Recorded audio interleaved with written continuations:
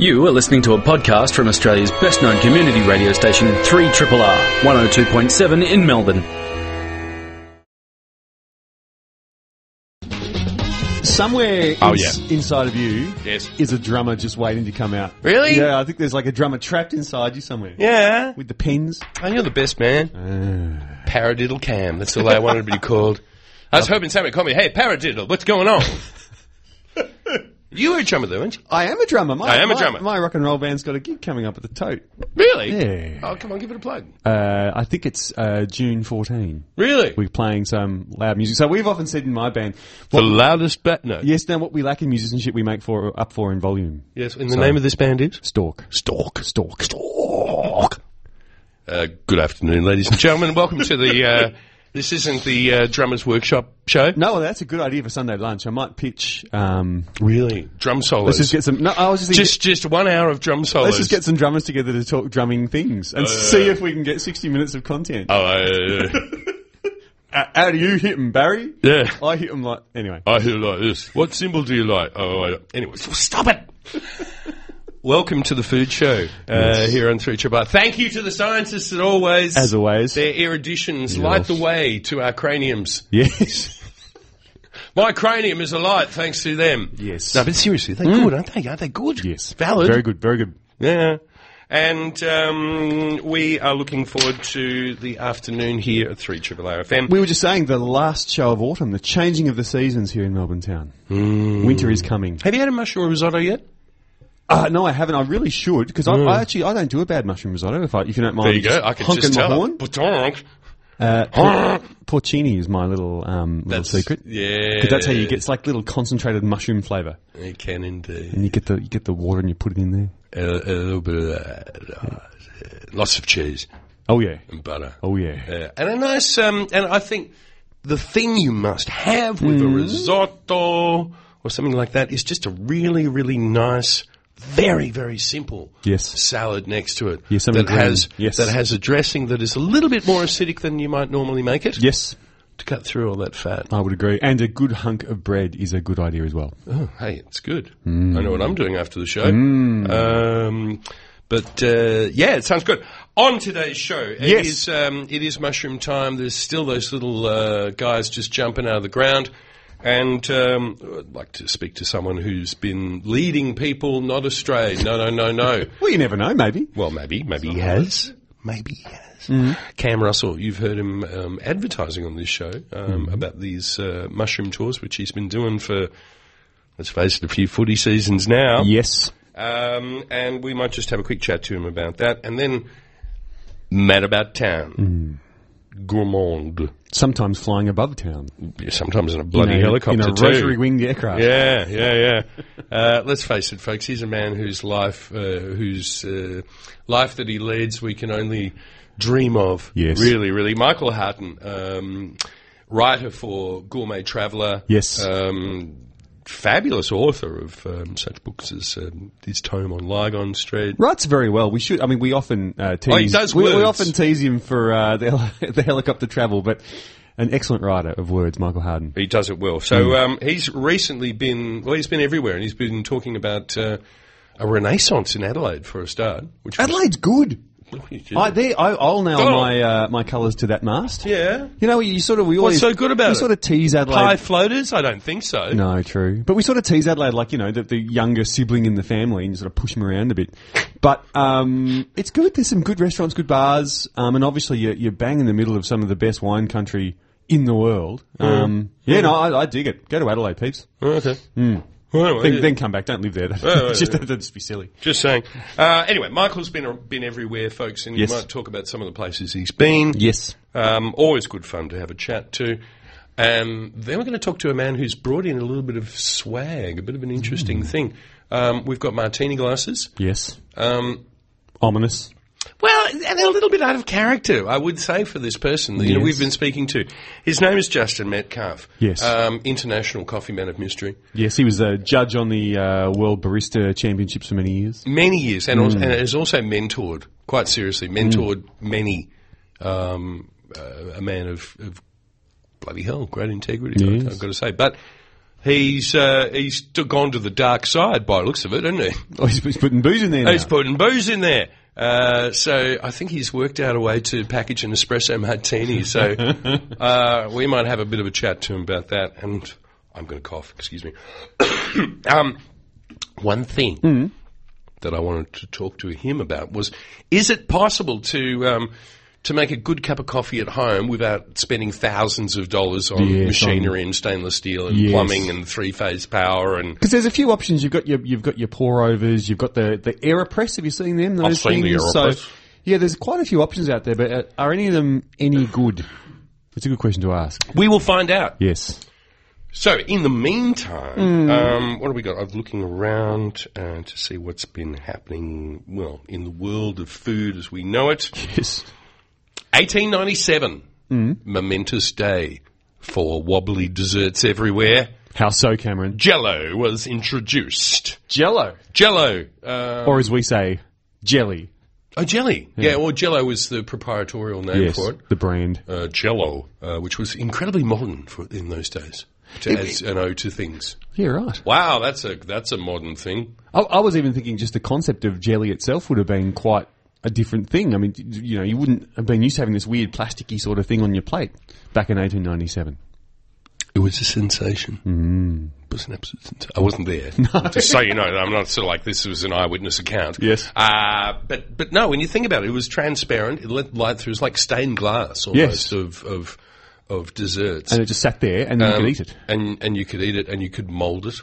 Yeah. You know, you could do all sorts of things, but look, whatever you do, just don't feed it to vegetarians because of its dark secret, of course, where, you know, that collagen comes from to set it. Yes. Anyway, I don't want to go further because it might freak people out. What else has happened? There was something else. 1999. Yes. Here's a bit of a long link type thing. After 22 years of controversial restoration, Leonardo da Vinci's masterpiece, The Last Supper, is returned to public display. Right. Strange sort of a dinner when you think about it. Yes. Hi there, we've come in, we're looking for a table. Yeah, we've got one table. There's that one over there, but everybody has to sit on one side. Yeah, like, what do you mean? It's like the old joke, I need a table for 24. Yeah. With 12 seats, please. With 12 seats, yeah. Huh? I don't know what that was all about, but anyway, it was restored, and they did a good job with it too.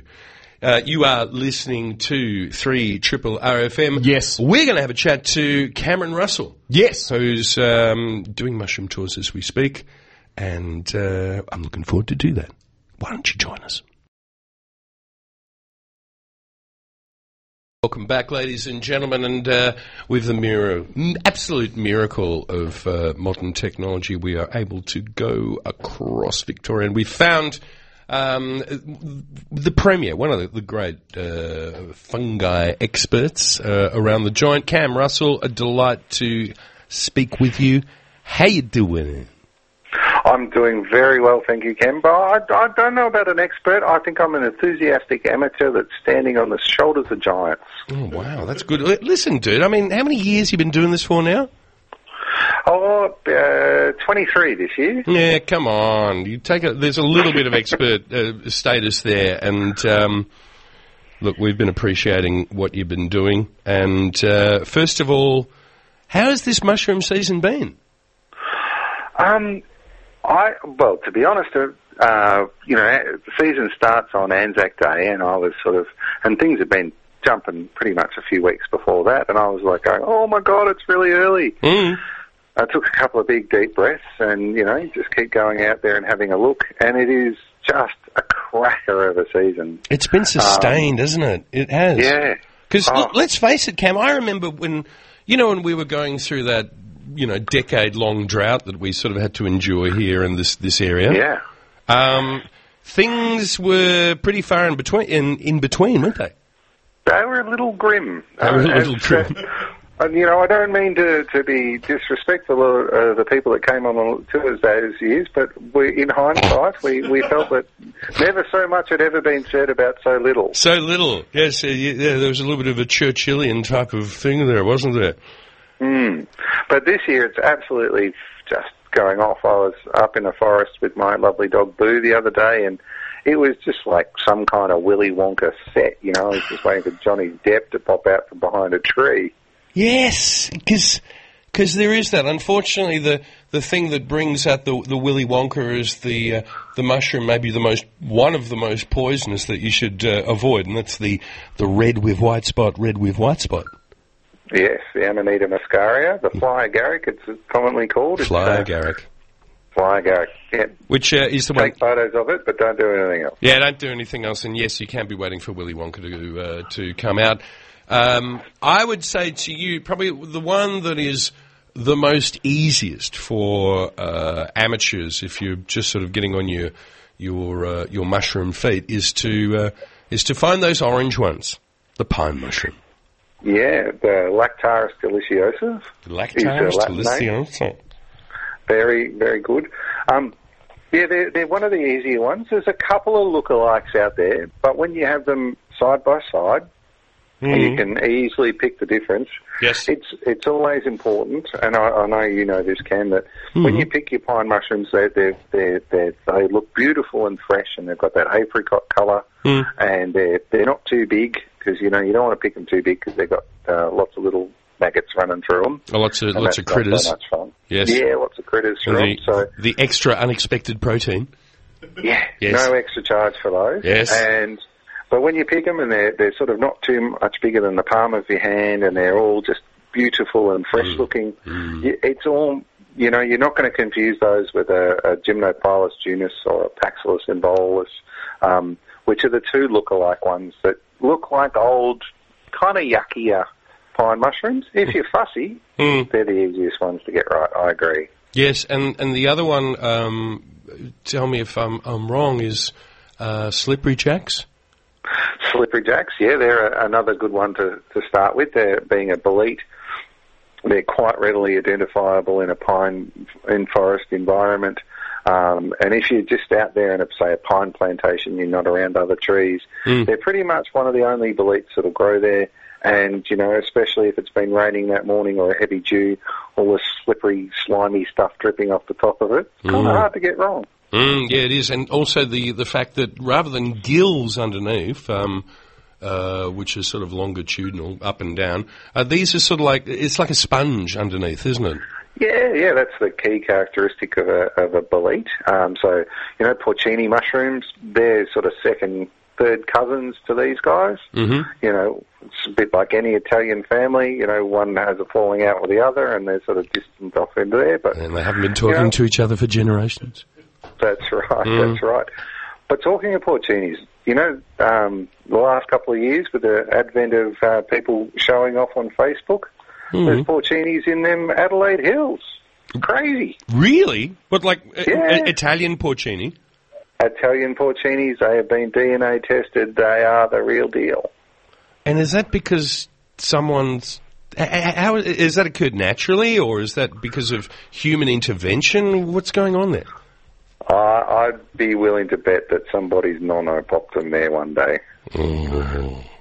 But I can't guarantee that, and hello to all our friends at the Australian Quarantine Service. Yeah, hey, keep on checking those bags. Now, that sort of begs a question in the fact that pine forests certainly weren't really that indigenous to this great island continent. Is that a fair thing? Oh, no, absolutely. The radiata pines are actually, I think if I'm... forgive me if I get somewhere this wrong, else. Peoples, but I think they're from Monterey in California. Oh, really? And okay. I was reading the other day that they're almost extinct over there in their natural habitat. Right. But we have plantations of them everywhere over here. Yeah, and so it would be fair to assume that before there were these monocultures of plantations of radiata pine, we wouldn't have had pine mushrooms before that here in this country? Absolutely correct. There might have been the Lactaris deliciosa probably wouldn't have been there. The Amanita muscaria, the red ones with the white dots, they would have still been here with some of the birches and the European trees that were brought out when we first settled. But prior to that, no, there are. I wouldn't say so. No. Oh, this is. Okay, so we brought rabbits. Von Mueller bought blackberries. Maybe that wasn't quite a great idea, but I think the mushrooms are just fantastic, and we should kind of rejoice at that, shouldn't we? I think we should indeed. All right, well, this is a praise Jesus moment. I love that. Now, Hallelujah. Hallelujah. Now, what about, now, tell us, the pine mushrooms, what's your favourite way of preparing the said mushrooms? Look, I think I've been having a bit of a handmade pasta revival in my life at the moment. Oh, what a beautiful thing. So I've been collecting them and frying them off in just some onions, some garlic, parsley from the garden, parmesan cheese, and tossing them through tagliatelle that we've made with a bit of saffron through it as well, and saffron. that kind of stuff. Yeah. And just a bit of black pepper. I was going to say the grind of pepper. You've got to have that. Yes. Because they do like that. I mean, what happened? You used to be able to go to a restaurant and an incredibly good waiter or good-looking waitress or waiter would come over this massive pepper grinder and give you a turn and a wink and off they were gone. But you don't see that so much these days. Mm-hmm. I don't know. I'm just being whimsical there, sorry. But yeah, that's one of my favourites. The other one I was going to have a crack at when I get home next week is I was thinking about putting them through a terrine. Oh. With a chicken and pork terrine and seeing how that comes up. So if anyone's done that, let Cam know, and he'll let me know if it's worth a go.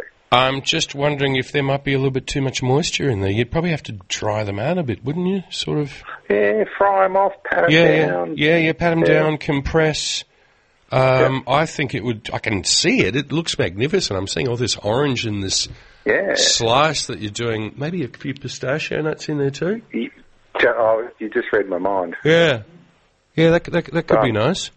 The other thing I think that is awesome with these are the resiny herbs. So things like thyme, lemon thyme, maybe not oregano because that's just getting a little bit too butch.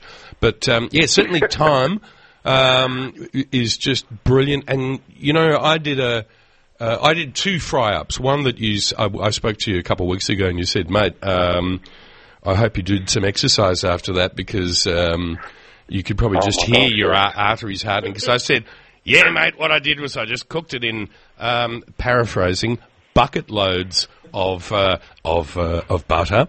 And you went, oh, my God. And I said, yeah, lots of thyme, bit of garlic. I sauteed down some shallots. The rooty ones, not the spring onions that New South Wales people call spring onions. But then afterwards I added creme fraiche, to which you went, oh, my God, Cam. Yeah. I'm wondering why we didn't get an invite. I'm sorry, mate. I'm sorry. And I was sort of closer anyway. I was up in Gisborne doing those ones. The other thing that I've noticed is amazing with pine mushrooms, and probably with a lot of things, is just adding a little bit more glutamate, a little bit more umami, just a touch of oyster sauce. Not much, so that it's almost sort of like, it's almost imperceptible, but that seems to go well. Yeah. No, that sounds delicious. Now, what are you drinking with your beautiful mushroom dishes? Well, we do the tours out of Murray-Dark Estate, so why wouldn't you be drinking a Murray-Dark Estate Pinot? Yeah, good, and that's that's Kate. I returned back her wine glass, so she should be happy with that. So, it was a Riddell. The Pinot would be just magnificent with that. Yeah, I mean, with the umami flavours and sort of the spectrum of mushrooms, that just crosses over into the Pinot spectrum of flavours, and just right there in the middle, beautiful sweet spot. Oh, and you've hit the sweet spot, as you always do. Cam, if people want to book for your tours, how do they do it? Mushroomtours.com is where you find us, and there's a bookings page there. Just click on that and fill out the form. Mushroomtours.com. Jeez, you did well with that, my friend. 22 years ago. Oh, dude. God, here you go. Mushroomtours.com. This man knows what he's doing. It's a beautiful time, and my God, you're at Moorduck, so you're going to get some good liquid afterwards. Yes, it's a terrible life sometimes. Heartache and pain. Heartache and suffering, it should be said. Heartache and suffering. Cam Russell, thank you so much for taking the time to have a chat with us. An absolute delight as always. May that ground stay cool, not too cold, and wet enough to let those things jump out of the ground. Thank you, Cam. You're too kind. Oh, pleasure, mate. All right. Thank you.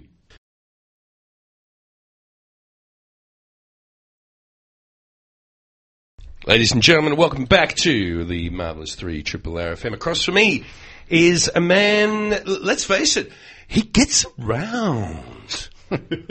Sometimes in a helicopter, but we won't take the piss too soon about that. Michael Hutton, welcome back. Thank you very much. It's good that you've got that helipad on the roof of Triple R now. It's sort of like I was able to get here with in no time flat. Jesus Christ, we only saw it was in the 5th page of the Rider too. Before Exactly. Yeah, I know. You're gonna read the fine print. That's God my advice for you today. Otherwise, we would not have found you. How long have you been doing this gig for, this food reviewing thing? I reckon I'm closing in on 2 decades. Really? So, yeah, I sort of started writing about the arts and then sort of got sidetracked into a bar and kind of went pear-shaped since then. So it's really? Yeah. So I reckon I've been doing, probably almost 20 years. You must be happy that you got sidetracked from... I mean, look, the arts are great and all that, you know. But, no helicopters when I was writing about arts. No super distilled products. I know it's hard to complain about it. I do, and if you'd like me to, I can. But you'll just have the entire audience going, "What a wanker!" Oh my god! So I think I'll just talk to my colleagues about it instead. Yeah, and they love talking to you about those sort of things, but. You've been around. You were saying that you've been getting, as well as being in town and seeing what's been happening. Shall we focus out of town first? Let's do out of town, because I've been to a couple of interesting things. You know, there's some good stuff going on out of town. I've been travelling a bit this year, and so I had a couple of trips to New Zealand, and I've been South Island. South Island, yeah. That's where it's at. Yeah, I visited some friends in Auckland earlier in the year and had a couple of really good meals there, but I went down... A couple of Jaffas. Yeah, I know. Yes. They're very parochial sometimes, those New Zealanders. But it's funny, Auckland is... If you're looking at New Zealand, Auckland is Sydney. Oh, yeah. It is. Absolutely. Yeah. And the rest of the place is Melbourne. Looking at it going, wankers. Yeah, bloody wankers in Auckland. Favourite place, I've got to say, Wellington. Love that. Wellington's brilliant. I really like it. But I tell you, I spent some time in Dunedin and loved it. Where is Dunedin? Dunedin's sort of on the... it's the bottom left, isn't it? Sort of bottom right. Bottom right. Yeah. So... really, like, not far from the end of New Zealand. So it's sort of like, it's the most amazing seafood because they've got these, like, deep, cold oceans full of amazing seafood. So, yes. Like, we went out in Dunedin, there's all the river and the harbour and the estuaries and stuff, and you can just, on a low tide, you can go out and you just pull these amazing cockles out of the sand, like, they're everywhere. Yeah. And you can just, you cook them up, vongole and, that sort of stuff, and it's like, but you can just go and, you can get buckets and buckets and buckets of the things. Can you forage? Yeah, you can totally forage. Forage out. Yeah. And like I was talking to a fisherman there, and he said that one of the things they do as kids in Dunedin is that they all go there and then they get a big sheet of like corrugated iron or something and build a fire and put the corrugated iron over and just chuck all the cockles on and eat those. He said the main point is the fire. Yeah, but, of course. There's an excuse to, to do that. So, and their harbour, there's no commercial fishing in Dunedin Harbour around there, but it's all recreational fishing. But you can get everything, like, these beautiful salmon, like big salmon that people are pulling out. You've got the skyscrapers and the railway behind you, and there's people on the docks pulling salmon out of the water. And these are salmon that have worked. Yes. If you know what I mean. Gainfully employed in life. And so... Free range. Mm-hmm. And, we're trying to make light of that, but there's a big difference in their flavour, isn't there? Yeah. And big difference in the flavour of the salmon in New Zealand. Texture. Yeah, generally. It's like, it's very rich. Like, it's like salmon is a rich oily fish anyway, but down there I think because of the the temperature of the water and stuff. I think they are a very fatty, very oily, delicious. But I found that I was eating much smaller portions of them because they were so incredibly rich. Gotcha. So. But crabs watering. and God, it's happening. Yeah, lobsters. And the other thing, the exciting thing that I was doing when I was down there was the opening of the Bluff oyster season. I was just thinking that, and there, bang, you've done I was there on the day in a seafood shop, and there were people clutching handfuls of 50s, just buying up as many Bluff oysters as they could because it's this really limited season. It's different to the way we do it here in this country, isn't it? It is. Very, very different. Matt's looking a little bit quizzical. Tell us. Go on. Bluff.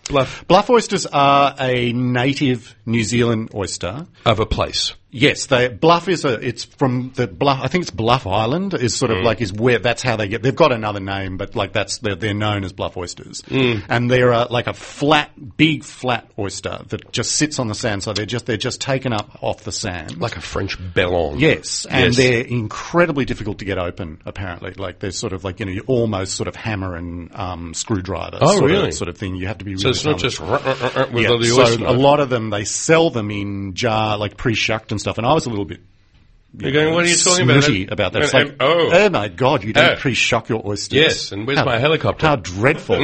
And so the guy gave me this plastic container of Bluff oysters and everything. I was like, yeah, okay, I'll taste it. Whatever. And just kind of whacked this oyster in my mouth, and I was like, Really? It was amazing. 1950s religious movie. Yes. Yeah. Okay. Delicious. And they're a really short season. And why isn't it a short season? Because this is to keep to preserve the stocks of them. But also they only I think there's only sort of a breeding season, for a certain amount. But there's a quota, and so the season is 3 or 4 months long. And they can't. But if they've hit their quota before the end of the season, then they have to stop fishing. Oh, really? So hence the people with handfuls of $50 notes clamouring to get the oysters. Getting quick. So, and how do they eat them? They just have them raw. Yeah, a little bit of lemon, maybe. Lemon, and sometimes have they discovered Tabasco sauce or anything? Yeah, a little bit of that. So there's a couple of very good seafood restaurants in Dunedin. There's one called Plato's, which is quite hilarious, but they do beautiful fish, and don't trick it up too much. They just let the fish speak for itself, because why wouldn't you when you've got such good quality stuff? Yeah, I guess so. Okay, the other area that is around there, of course, is Otago. Central Otago, yeah. Home of maybe the greatest Pinots maybe in the Southern Hemisphere. Yeah, people, you can agree or disagree with that. It's sort of there's some beautiful ones there. I did drink a lot of quite stalky Pinot, which is what does that mean?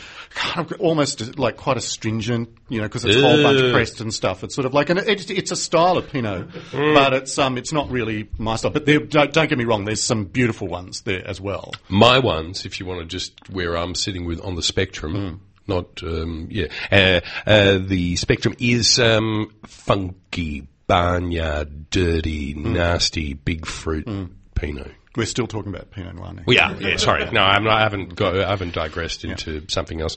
But no, that's what I think they do really, really well. Felton Road, Martinborough. Felton Road is great, and there's a place called Carrick that are doing some really interesting stuff, some straight Pinot, but also doing a bit of working into the natural stuff. But the thing that I loved about Central Otago was that the wineries there, almost without fail, they're all sort of they're organic or biodynamic. It's just a thing. Admittedly, it's easier there because of the climate, because it's like cold desert. And so they don't have to worry about spraying for a lot of, those sort of molds and things like that. Yeah. So, it's a spectacular landscape, but it's really quite rugged. It used to be sort of gold mining. It's like the fjords, isn't it? Yeah. Oh, Scotland or the fjords and... Yeah. But even sort of more there's moments where it even, because of the gold mining erosion and stuff, it even looks like, you can look at it sometimes and go, I feel like I'm in Arizona. Yeah. It's sort of that really barren. Except I'm wearing a Parker brew. Exactly. Yeah. Exactly. Yeah. And a plastic tiki. So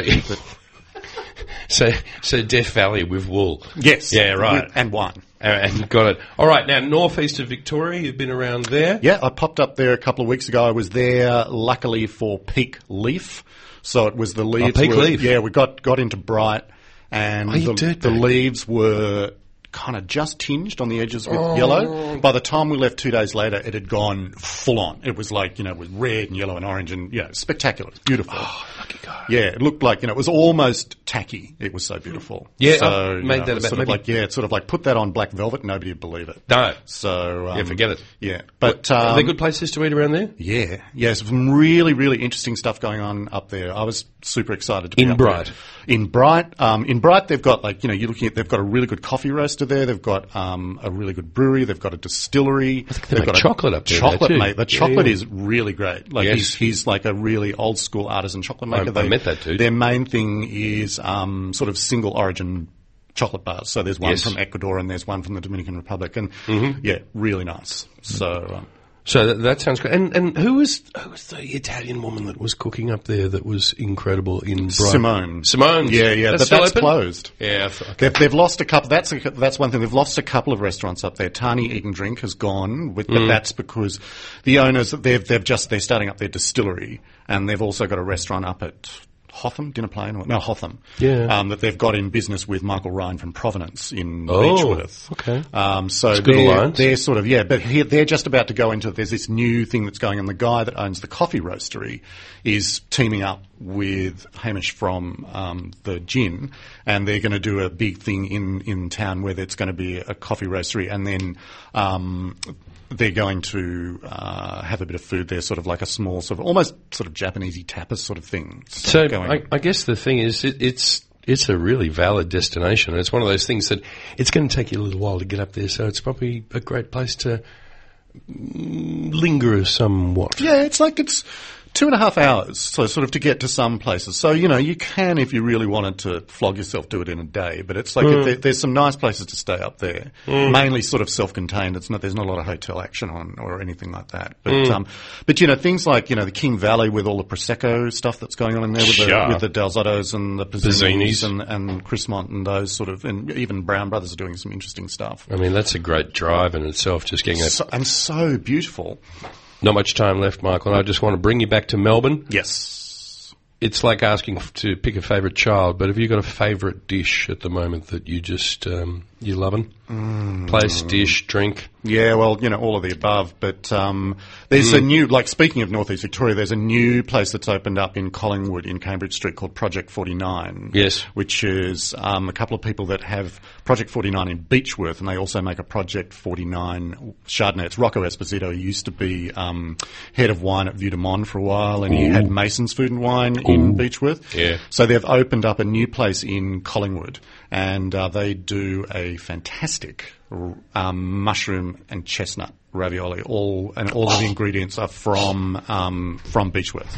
With a rich umami sort of kind of sauce around it. Burnt butter. They're doing a porcini brodo. Oh, okay, boom. Yeah, it's snap. Absolutely gorgeous. So run, don't walk. Yeah, absolutely. Well, Michael, thank you for joining us. I think someone said that the helicopter is refueled, the engine has started, and you can ascend to the rooftop. And great, as long as they've dry cleaned my knee rug. Yes, done. It's all right. Great. It's okay. We've done it. Michael, a joy as always. Thank you for taking the time to chat, Cam. As now, always. If there was something about the knee rug, I think Justin Metcalf is coming. He's going to make us a espresso martini. No, just the thing for a Sunday, really. Absolutely. Matt, you've got some music? Some music. Shall we have a listen? I think we should.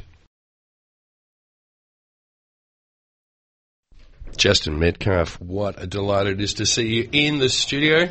As always, Cam, as always. What you been up to? You've the coffee thing. You've been... but you've not so much been digressing. You've been growing, and you've discovered alcohol and coffee together. At last. Well, I had discovered them long ago. Yeah, but just thinking about combining them. I worked out a way to get these things together. I know. How exciting is that? And for one of the, dare I say, one of the spookiest drinks around, I reckon, the espresso martini.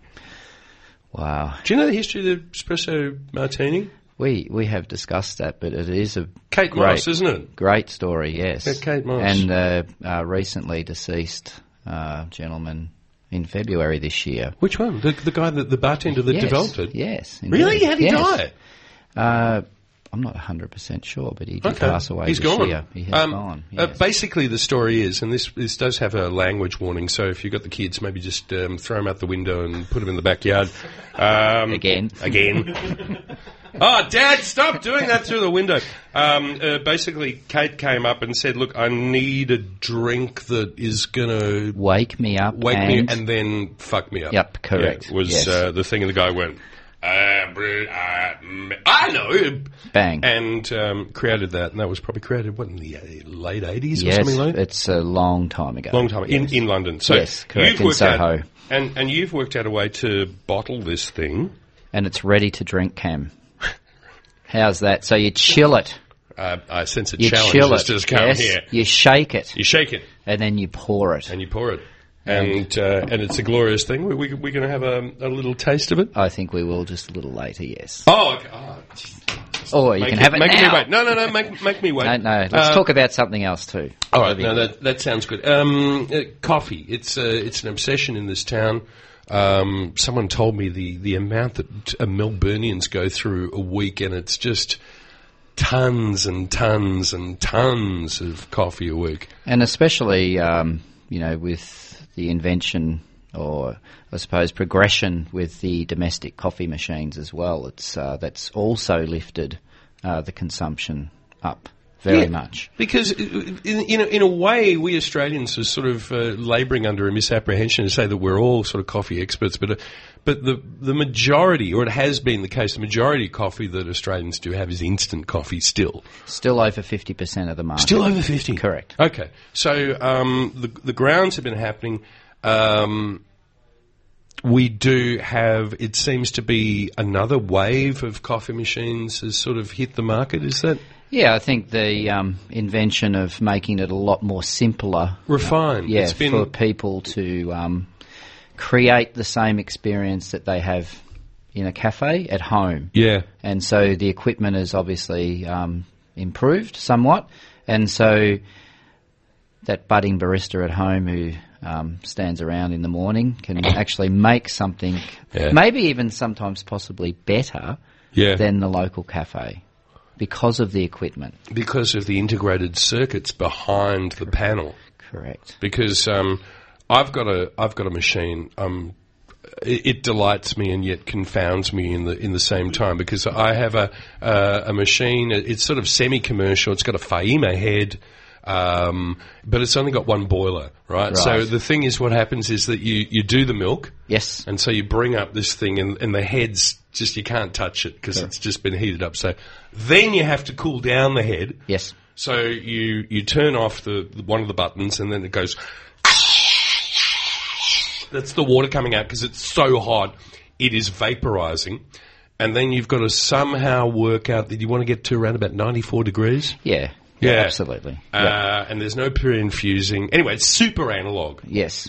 And a lot of that has been taken away, hasn't it? Correct. Yeah. So now you have domestic machines that have separate boilers, and those boilers can dream of that. Obviously I'll dream of that. create your steam, and then the second part of that boiler system actually controls the temperature in which the water flows through your beautifully ground coffee. And not only that, it's all about the PSI as well, which is another sort of thing that we've seen. I think the first ones that I was aware of was the Slayer system that came through a while ago now, where you pre-infuse the grounds at a lower pressure. And then it's a two-stage thing. Yeah, then ramp it up. The experimentation of this is that you can, what you call pump surf. You can surf the... Pump surf? Yeah. So you can actually surf the I've never heard those two pressure. Words together. Yes, how's that? Pump surf. That sounds kind of naughty. Yeah, it does. Pump surf. Yeah, anyway, so then what happens? So basically what it is that you can start your pre-infusion with, 3 bar of pressure and then ramp it up to... 7 or 8 or 9 bar, and then just drop it down in the latter part of your extraction. So you can just basically just surf that to get a better or a different or a fuller-bodied coffee or a real nuanced stuff. But getting back to it, you can still be sort of half asleep or hungover or just waking up, and all you're doing is pushing a button, and it's again the IC, the integrated the circuitry behind the panel that's doing all this stuff for you. Yeah, and you can pre-program that. And I suppose as a barista, you get a little nervous about equipment like that because it's taking away the skill. Well, it's taking away the magic too. Correct. It is. And the filter and everything. But unfortunately, no. But on the other hand, it's bringing in consistency. At a price, it has to be said. And have you got to be a millionaire to buy these things? Yes, you do have to have a fair amount of money. Yes, you do. Yes. Again, depending, everything is based on, I think three phases as a consumer. What are you going to use that piece of equipment for? How often are you going to use it? And what's your budget? Yeah. And so the cold hard reality is that, you can get something for $60 and then you can get something for $3,000. So it really depends on what sorry, folks. What you want to, and how often you use it, which is really important because you got to weigh up if you spend $3,000 on a machine, you want to be using that quite a fair bit. Well, my machine that I use every day. I have 1 cup of coffee a day. Yes. That's enough for me. Plus, if I OD on coffee, it's really ugly because I think I'm going to die. But I do. But yeah, so I'm using it every day. So I don't know. It seems like a fairly, I don't know, about $3,000 though. Jeez. Not made of money. Well, it depends on how often you have people around on a weekend. You may have how much you want dinner parties and, you want to throw the, Affogato, anybody? Yes. Who wants an affogato? You can make all sorts of different beverages out of that machine. Yes. Yes. So, would you recommend? Again, I always. We haven't really defined them, haven't we? We've sort of dancing around. It depends. Again, as I say, one of the things that you need to really establish is that if it's espresso machines or espresso type coffee you want to use, which most people here in Melbourne will. Yes. You're looking at something around the 350 onwards mark, so you can get something half decent. Yeah. 2 boilers. You're pushing it up to about the $600-700 for a 2-boiler. But then the 2 boilers also have an integrated grinding package with it, so you don't have to have a separate grinder. That will do it for you as well. Yeah. So then you can just push one button, it grinds. You can tamper. I just feel like I'm not even part of it. It's like, hello, remember me? Yes. Yeah, that's just a stage too far for me. Let's all right. So do your research is probably the go. Correct. But in the meantime, espresso martini in a bottle, handsome packaging. I've got to say, thank Justin. you, Cameron. And it's got your name on it. Yes. And why not World Barista Judge? Because that's your gig, and it has been because we've been speaking together for a long time now. Haven't we? All right, let's pour some of this out and have a bit of a taste of it. Normally, you would have to shake the goodness. No, not the goodness. I'm just trying not to swear. Shake it hard. Yeah, shake it hard. So typically this bottle, which is 300 ml, is 2 glasses worth. So pour half and half into the product and then close your lid back up and give it a really good hard shake. And when you pour the remainder back into the both, you've got your big, thick head of crema. Aren't you clever? Yes. So you don't even have it's got nitrogen-infused product. What? Nitrogen-infused. So that's what gives you that really nice end result.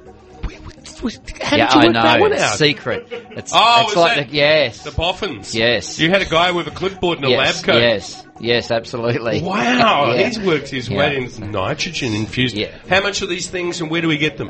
Retail is $13.90, which is for 2 full 150 ml. $6 each. At the moment, we're selling them online at Get Wines Direct, which I'm hoping that they'll be certainly in one of those big retail stores. How come Dan Murphy's hasn't bought them? Well, they're about to, Cam. They're about to. It's going to make them an offer they can't refuse. So there we go. All right, well, we're going to leave it.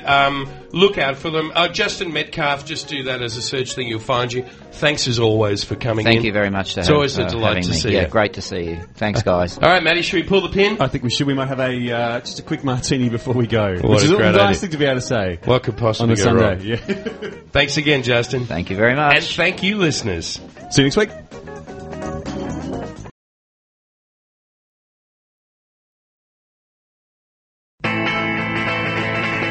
You have been listening to a podcast from Australia's best-known community radio station, 3RRR, 102.7 in Melbourne. For more podcasts, information about upcoming events and our live stream, please visit our website at rrr.org.au.